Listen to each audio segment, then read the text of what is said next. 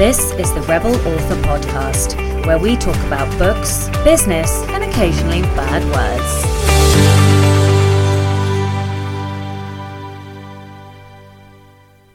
Hello, Rebels, and welcome back to the Rebel Author Podcast, episode 39. This week, I'm also talking to an extra special guest because I am talking to my very first writing tutor, Esther Chilton. We're talking all about how to earn money with short stories, fillers, reader letters, and competitions.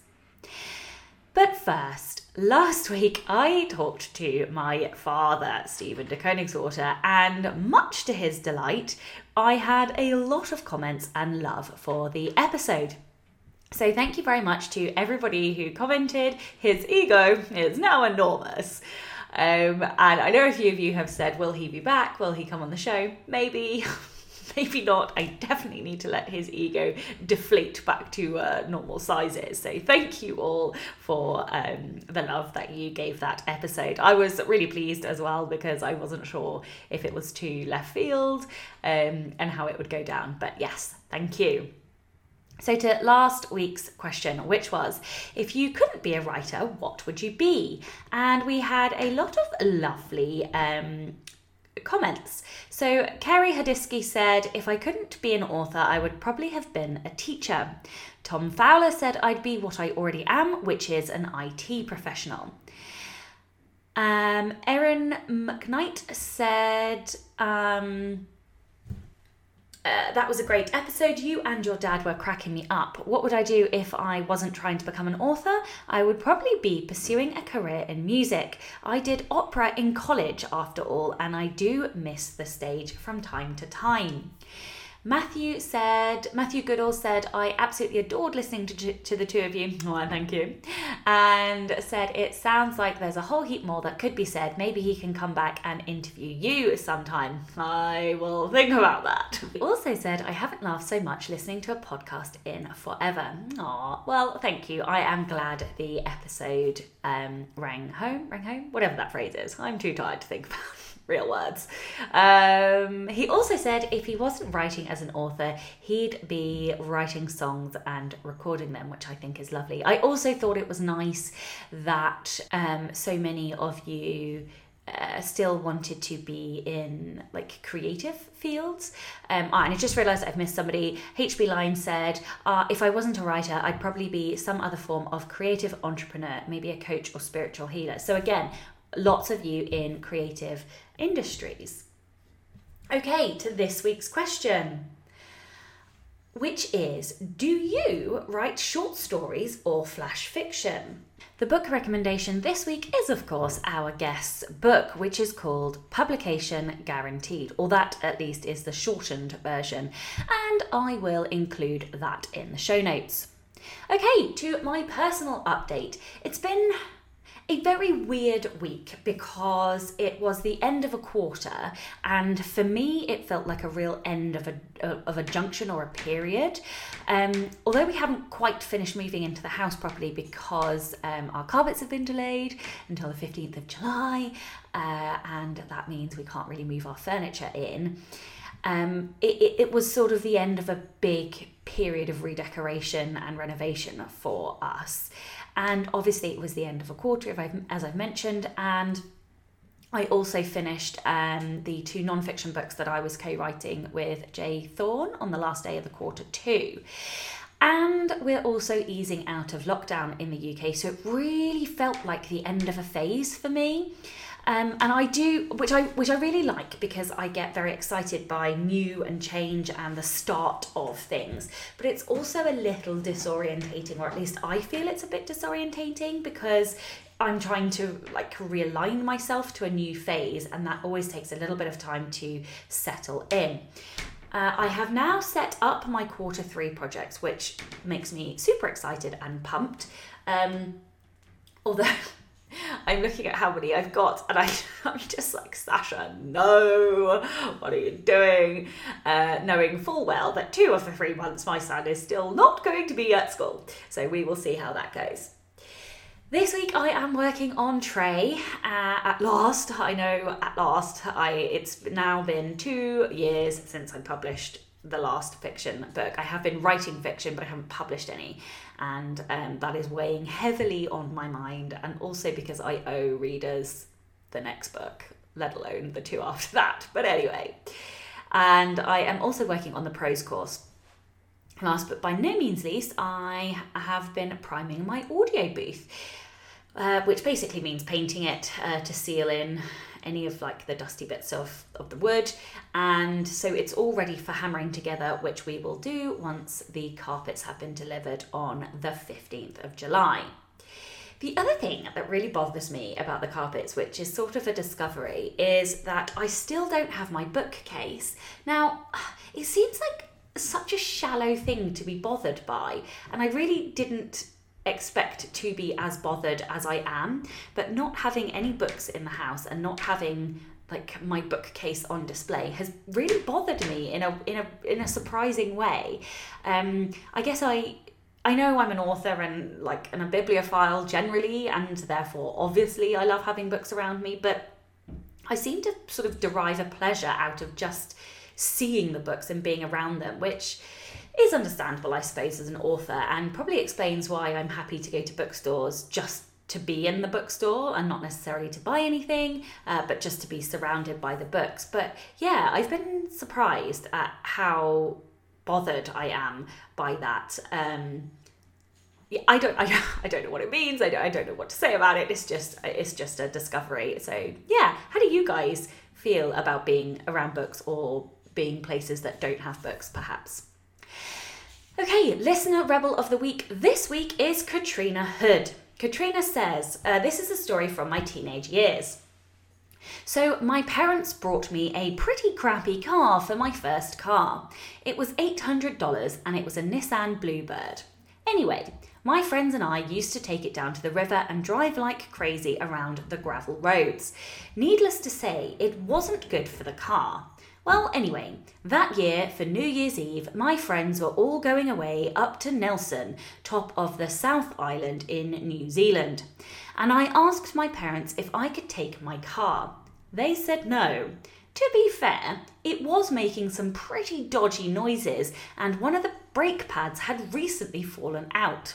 Anyway, did that stop me? No, it didn't. So I pretended I was just driving round to my friend's place and we were going to go in another car. But we took my car. We had only just made it out of town and onto the motorway when it broke down. Luckily, some other friends were able to pick us up and I abandoned the car on the side of the road. I waited until we were a good 2 hours out of town before texting my mum to let her know. Let's just say my parents were less than impressed with me, especially since they had to arrange a tow to get it home. They were not happy when I got back from our trip.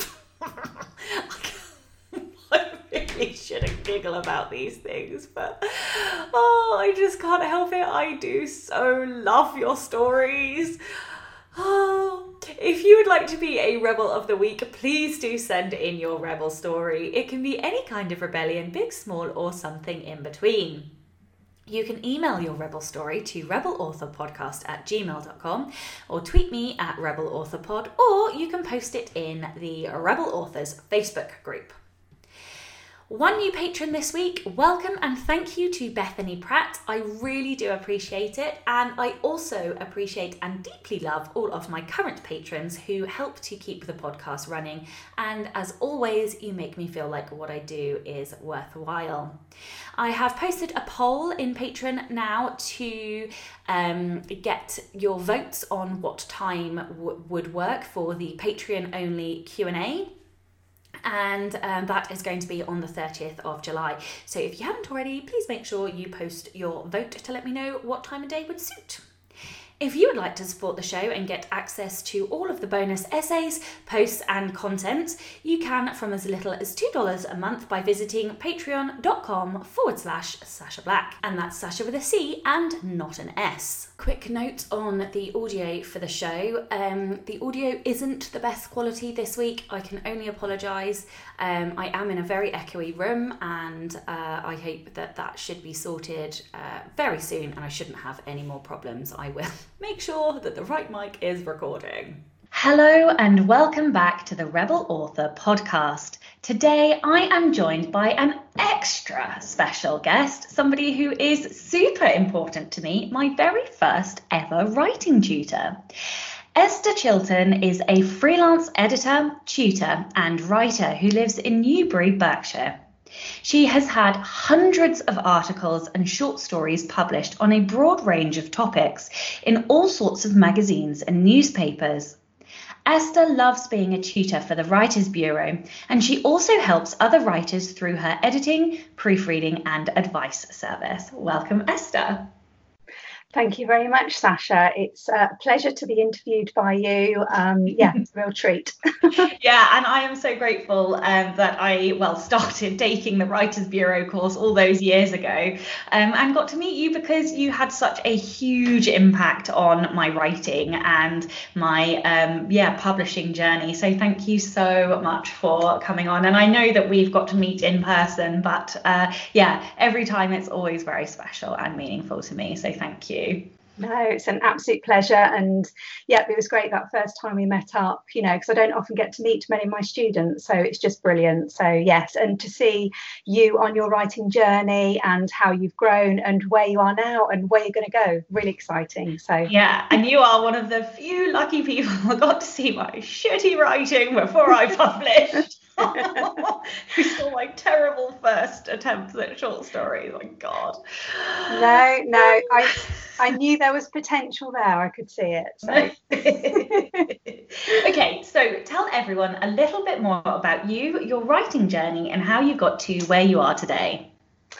Well, I actually, I've always loved words, and yet I went into banking, which is, it was my dad really saying it's a secure job, it's, it'll earn you good money. And I absolutely hated it. But I stayed there for years. And then I had a fall at home and injured my back. So I couldn't actually work at the bank anymore. And while I was recuperating, I just saw an ad in the newspaper for the Writers' Bureau.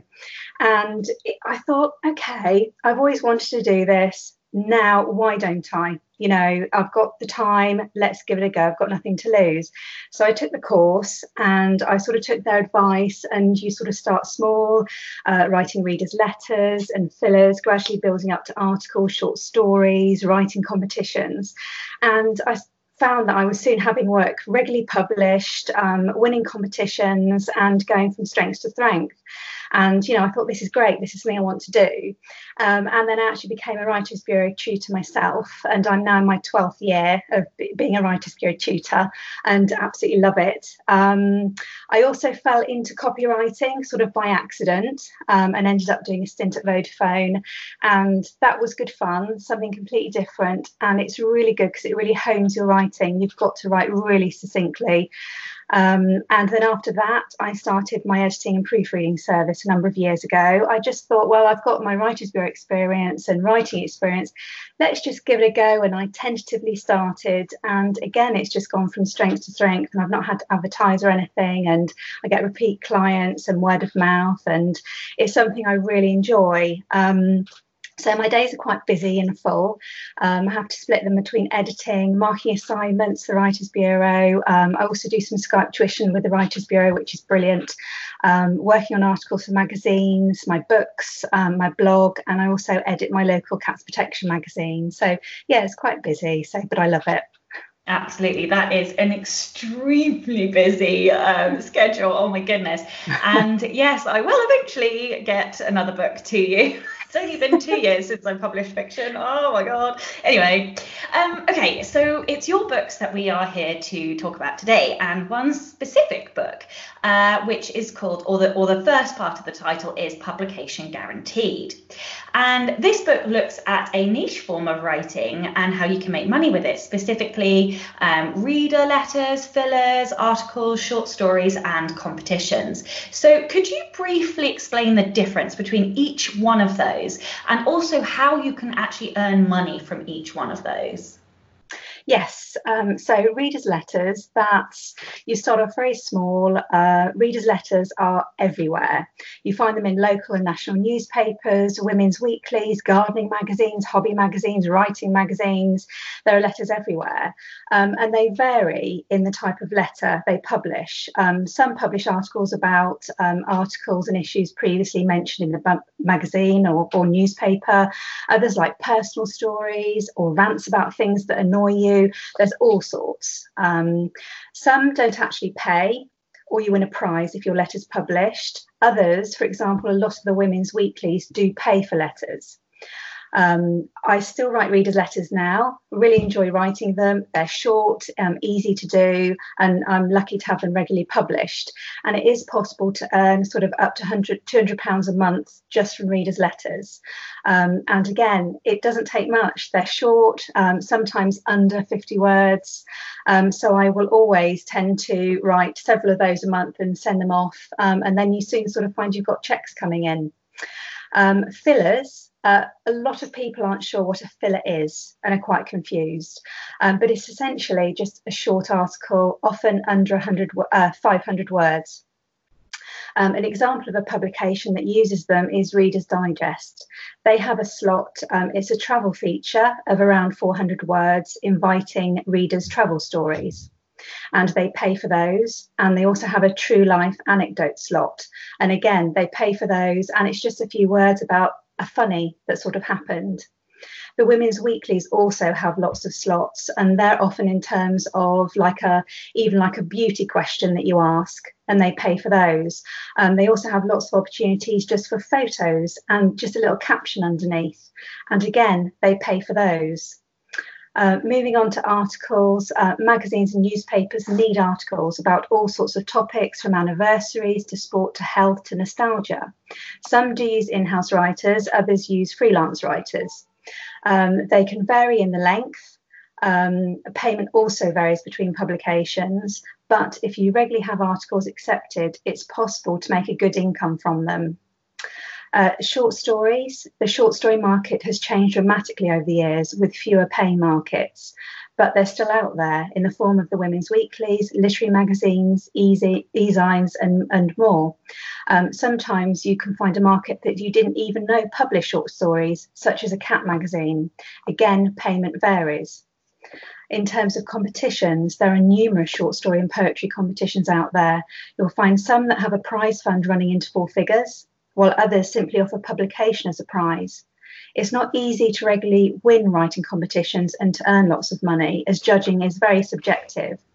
But if you do win, as well as a possibility of a decent cash prize, it gives you your writing authority. You can write, your writing is being picked over others, and your writing was good enough to win a writing competition. And if it's good enough to do that, it's good enough to send out to editors and to get published elsewhere. So those are essentially sort of like the differences sort of between them and sort of ways you can earn from them. And should a writer start with any particular one? Should they just plump for it, have a go, see what's out there? Or would you advise like starting with one particular one? I think it's good. It's like the Writers' Bureau advised you to start, with sort of small. And again, that's what I've sort of shown in my path, with the book. If you start with something like a reader's letter, it's small, it's short, and it's just wonderful. When students sort of say, I've had a reader's letters published. It's only a reader's letter, but it's publication and it gives you confidence. And that's exactly what I found. Having readers' letters published, I then had confidence to start writing fillers and articles and short stories. And so it's good to start small because you need that confidence to go on. Whereas I used to, I wrote short stories years ago and I sent them out to like Women's Weekly and the People's Friend. They were all rejected and they were crap, absolute crap. So I can see now, I look back and I think, oh my God, yes, no wonder that wasn't published. And then when I took the course, it's starting off small and you learn your craft and you build as you go along. Whereas I think sometimes if you start too big, and it's the same with writing competitions, it's like I entered writing magazine competitions and it was like, oh, I didn't win. And then once I sort of started off small and learned about research as well, market research is so important, I then began to win them and sort of see. So I think it's not expecting too much. There are some writers who are fantastic, phenomenal, and they win straight away. But they're the few. A lot of us have to do our craft. And, like, remember those stories, Sasha, that you used to send in, somewhere.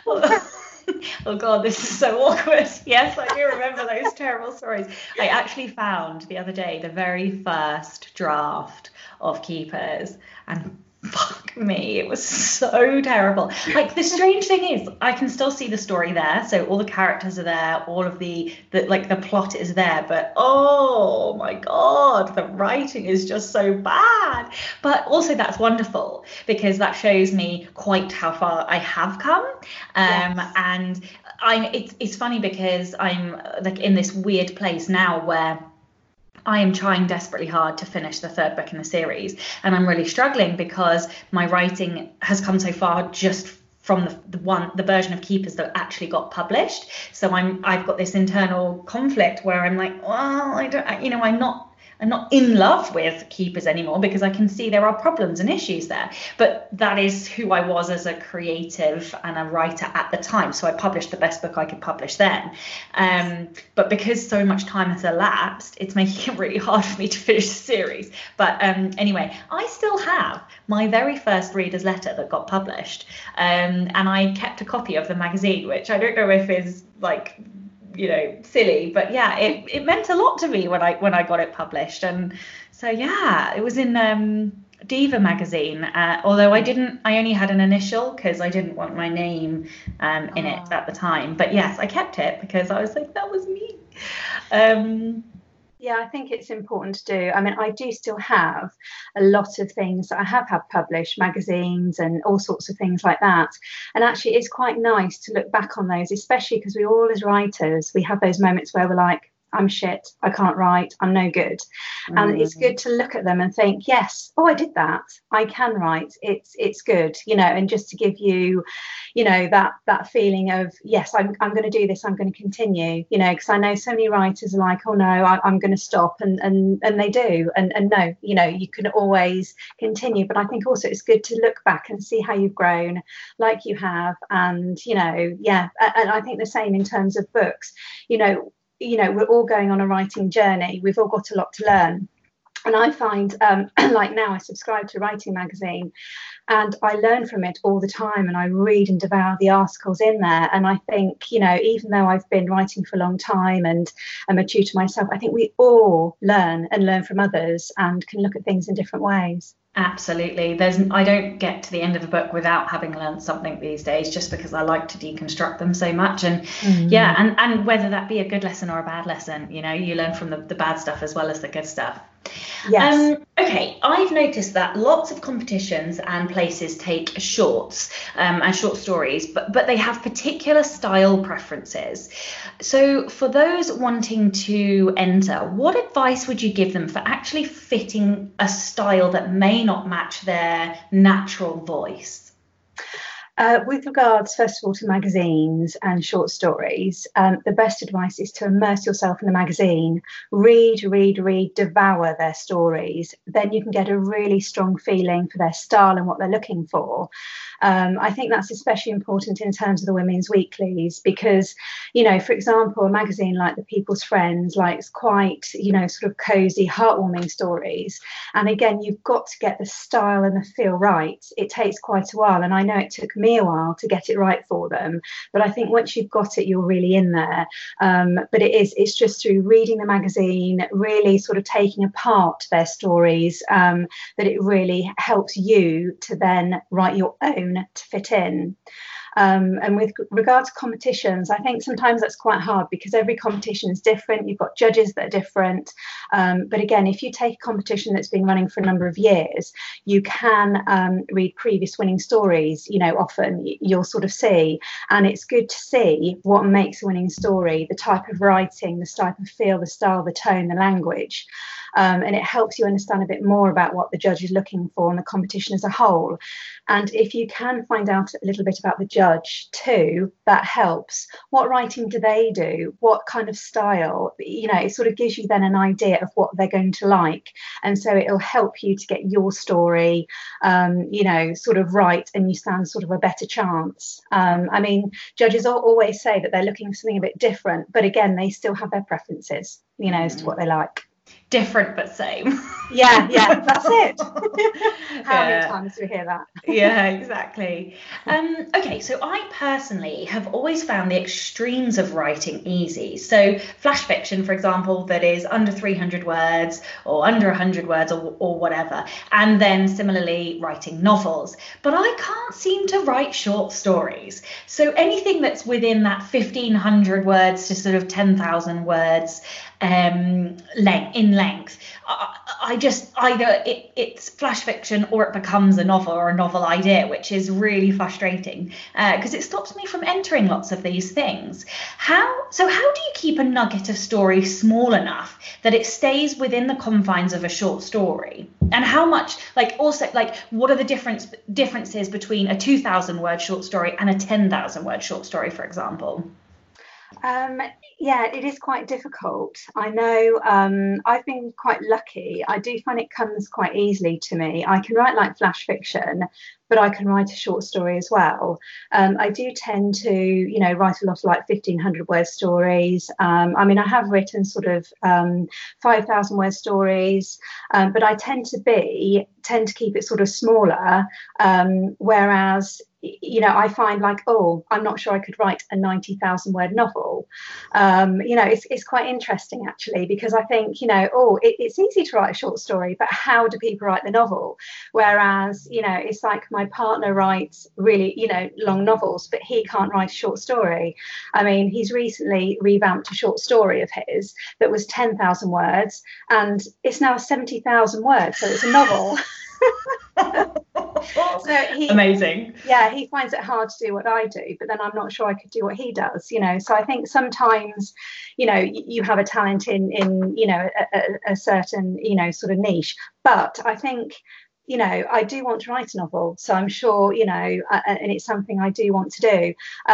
But I do know people will often say to me, how do you manage to bring a story to life and get people to care about the characters in only a few words?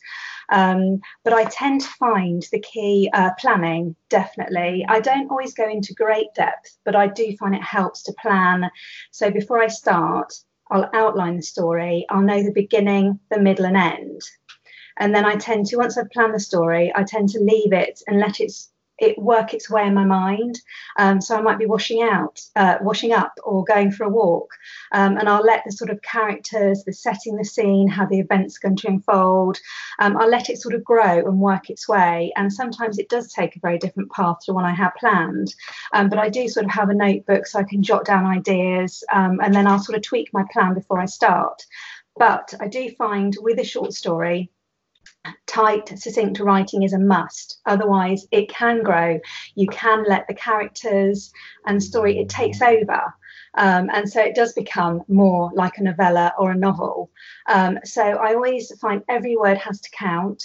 All the stories I write have set limits, whether it's for a competition, a woman's weekly.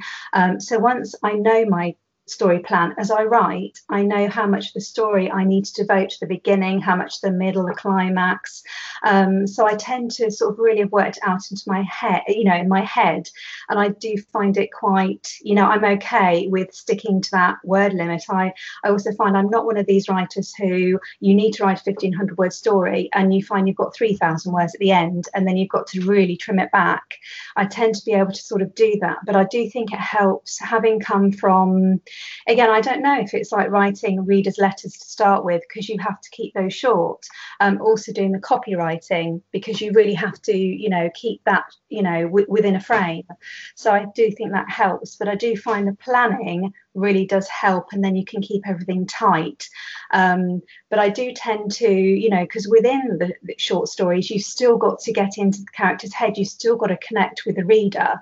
But I tend to really imagine myself as a character, how they would feel, how they would see things. And, you know, so I do sort of try and get immersed in the story, but still within the constraints of keeping it sort of short. And I think also, don't have too many characters, because otherwise then it is going to develop into something longer. You know, they usually say no more than 4, and don't make the story too complex either, because then you've got all sorts of different threads and then it sort of, it takes over from you, you know, as well. So you've got to keep that tight. Yeah, that's probably part of my problem, is when I try and think of, when I create story, generally it is complicated. The next book I write, though, I'm going right back and simplifying everything. So I have like a tagline, and that is like the whole premise of the book, and so I'm trying to keep it. There's only like 2 subplots, whereas the whole Keeper series went a bit nuts, and I made that very new boy, new girl, new schoolboy error, whatever the phrase is, of trying to put everything into a book. Yeah, whereas I'm not doing that with the next one. Okay, how do you go about finding places that actually pay for fillers and short stories and articles and competitions, etc.? So the research is absolutely key. When I started writing many, many moons ago, the internet wasn't around. And so you had to physically go to the newsagents and find magazines to write for. So I still do that. You do need an actual copy of the magazine you're writing for. Otherwise, how do you know what they actually want? If you write something and then you try and fit it to a market, or you just dash it off to the market, you're going to reduce your chances of being accepted. There are lots of tools nowadays to help you to find markets to write for. There's one that I've just signed up to called Readly, and it allows you to download hundreds of magazines for a set price per month. And at the moment, they do have like a special offer. You get a couple of weeks free. And I found it really good. You know, I've got it like, you can just have it on your laptop, or you can have it on your phone as an app, and you can just have a look. So it's really invaluable. So you're not having to spend lots of money per month, you know, to find magazines. So I'm finding that's a really good tool. At least, you know, you may not be able to see, you know, sort of writer's guidelines, but if you can see the magazine, you can then email, you know, you can find out the details from that. I also, as I've said, subscribe to Writing Magazine.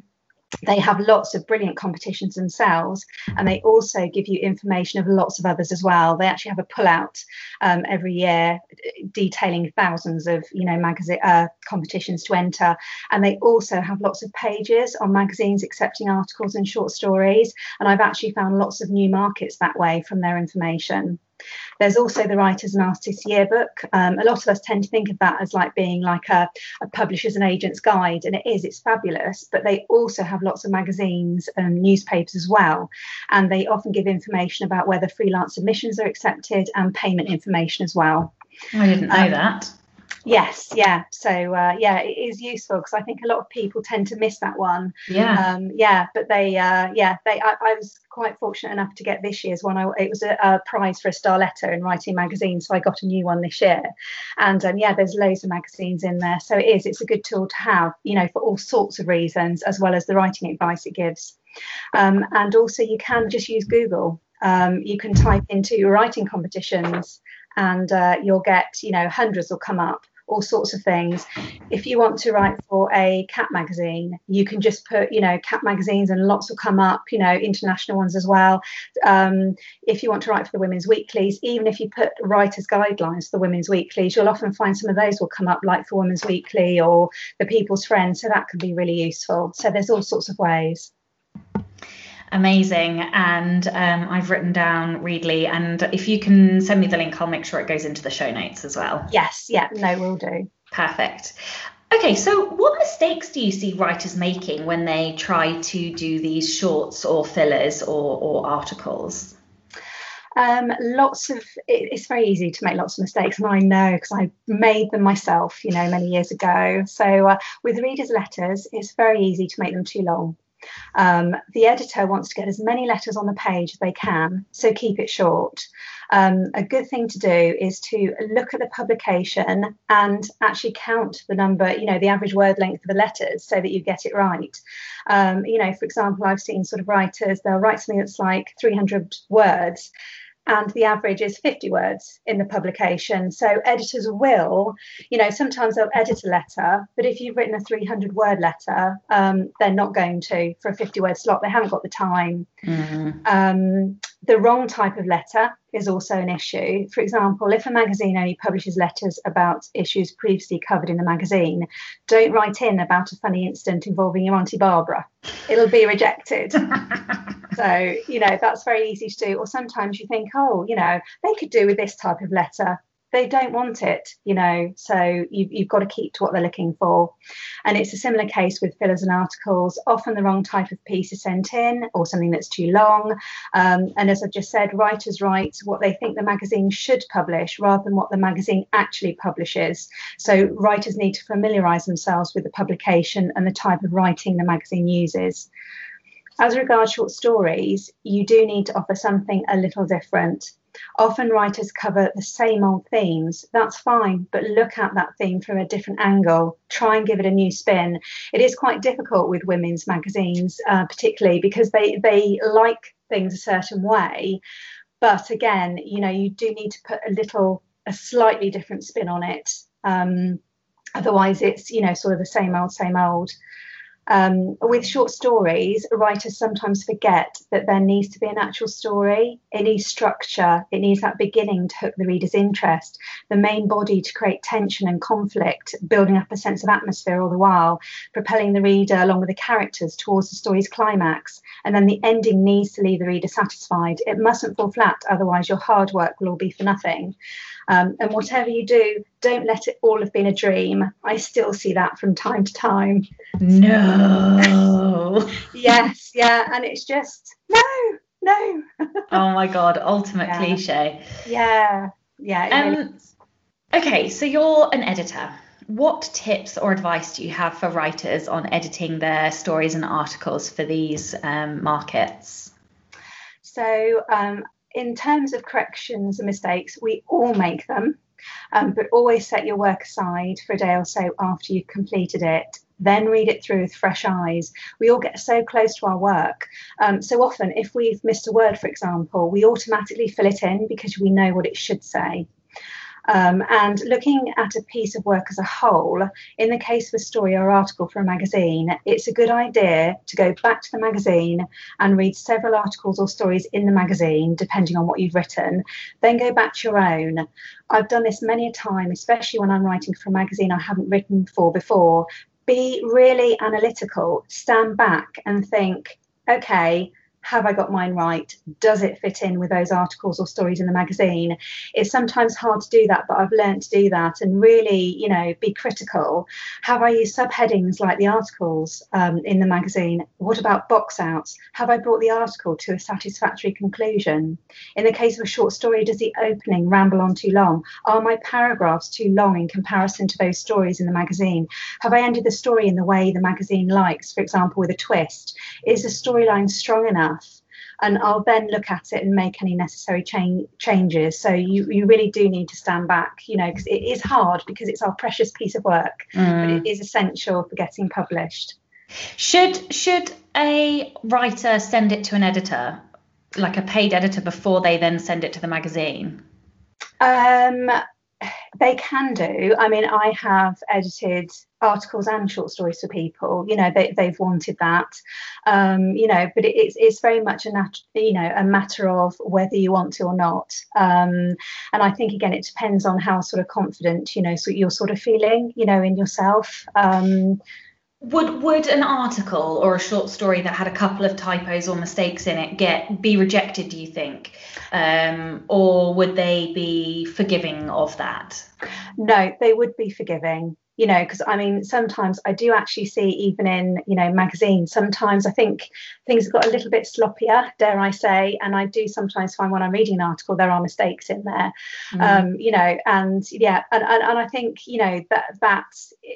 I mean, really, they should be corrected in there, but I don't think if the article or the short story is good enough, it will, it will be picked up. It really will. So I don't think that's too much of an issue. So I think really, in terms of getting edited, it's really if you're really unsure about the content, if there's more sort of to it, then perhaps. But I will say, sort of like if you've got like in the case of a competition, if you've got a judge picking out 2 stories, if one is absolutely brilliantly written with no mistakes, the other's also brilliantly written with lots of mistakes, they will pick the one that doesn't have the mistakes. So try and get it as error-free as you can, but 1 or 2, it's really not going to matter. Okay. All right, this is always my favourite question. So this is the Rebel Author Podcast. Tell everyone about a time you unleashed your inner rebel. Right. Well, I saw that and I thought, well, my new book is all about keeping within guidelines and producing what editors and judges want. So much of my writing life has been about keeping within boundaries. And so there's not been much chance to, rebel. So I thought, well, I'll look at rebelling in a slightly different way. And I'm actually doing it right now at this moment in taking part in this podcast, because it's completely outside of my comfort zone, as is teaching at Swanwick Summer School this year. So obviously that's been postponed to next year because of COVID-19. But I put myself forward to teach a course this year. It scares the hell out of me, the thought of standing up in front of an audience and talking. But I want to do it, and I want more of it to grasp every opportunity. And it would be easy not to carry on as I am, but there's something inside me, and perhaps it is that rebellious side that's urging me on, that's saying, go on, do it. So it's a case of feeling the fear and doing it anyway. Yeah, amen. That's exactly how I live my life. Whatever I'm afraid of, I have to do, with the exception of jumping out of a plane, which I just think is madness. I don't know why anybody does that. No, I completely agree. Yeah. Okay, cool. Thank you for your time. Tell everyone where they can find out more about you, your books, and your editing services. So the main place you can find me is my blog. I blog about all things writing, including tips and publications to write for. I also hold regular writing challenges, including limericks and short stories. So you can find it if you just look up Esther Chilton blog. You'll find a section on my books, which are all available from Amazon, as well as my editing services, should anyone want some help. You can email me. It's just estherchilton@gmail.com. You'll also find me on Twitter. So it's at Esther Newton 201 is where you can find me there. And I highly recommend Esther's editing service. I have used it multiple times and she is an exceptional editor. So yes, I do highly recommend using her, and I will include links in all the show notes. And actually, one other compliment, whenever I am full and I can't do developmental edits, guess where I send everybody? Straight to Esther. So yes, I highly recommend Esther's editing service. You're making me blush. Thank you. Thank you very much for your time today. And thank you also to all of the show's patrons. If you would like to get early access to all of the episodes, then you can do so by visiting patreon.com/Sasha Black. Thank you to all of our listeners as well today.